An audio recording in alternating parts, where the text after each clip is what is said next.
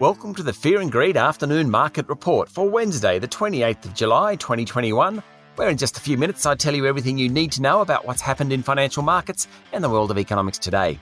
I'm Sean Aylmer.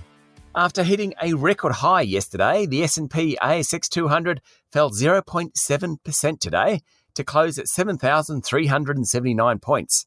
Most sectors across the bourse were lower, led down by technology and energy stocks. The financial and materials indexes, which had done well, also fell today. In fact, the only sub-index to rise was the real estate index. It came as inflation figures showed that prices jumped 0.8% during the June quarter, taking the annual inflation rate to 3.8%. The surge in the headline rate reflected higher petrol prices and a jump in childcare costs, mostly because childcare was free a year ago when the pandemic was in full swing. Underlying inflation, that's the one that the Reserve Bank really worries about, was closer to 1.6%, still well below the central bank's target range. The other piece of macro news today was the federal government's decision to up the size of payments to eligible businesses in the Sydney area. The lockdown in the city was today extended for another 4 weeks after 177 new cases of community-transmitted COVID-19.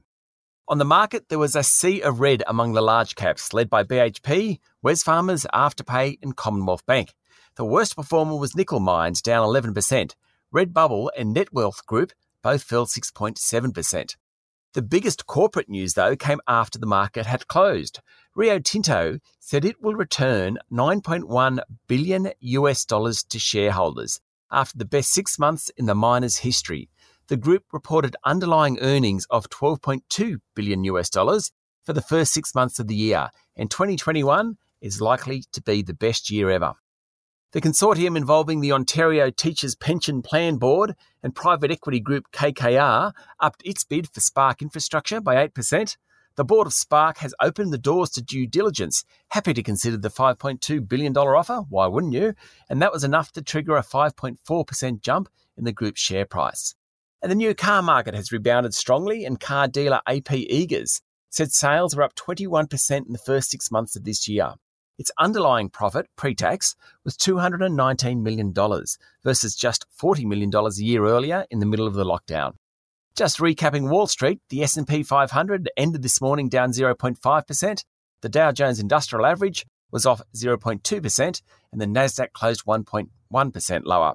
It could have been a lot worse, but for a rebound later in the day. After the market had closed, Microsoft, Apple and Alphabet, parent of Google, all announced better than forecast quarterly results. That's it for the afternoon market report for Wednesday, the 28th of July, 2021. Join me tomorrow morning for the regular edition of Fear and Greed, and then for a chat to Alastair Doak from Mazda about the manufacturer's new electric vehicle coming to market. I'm Sean Aylmer. Enjoy your evening.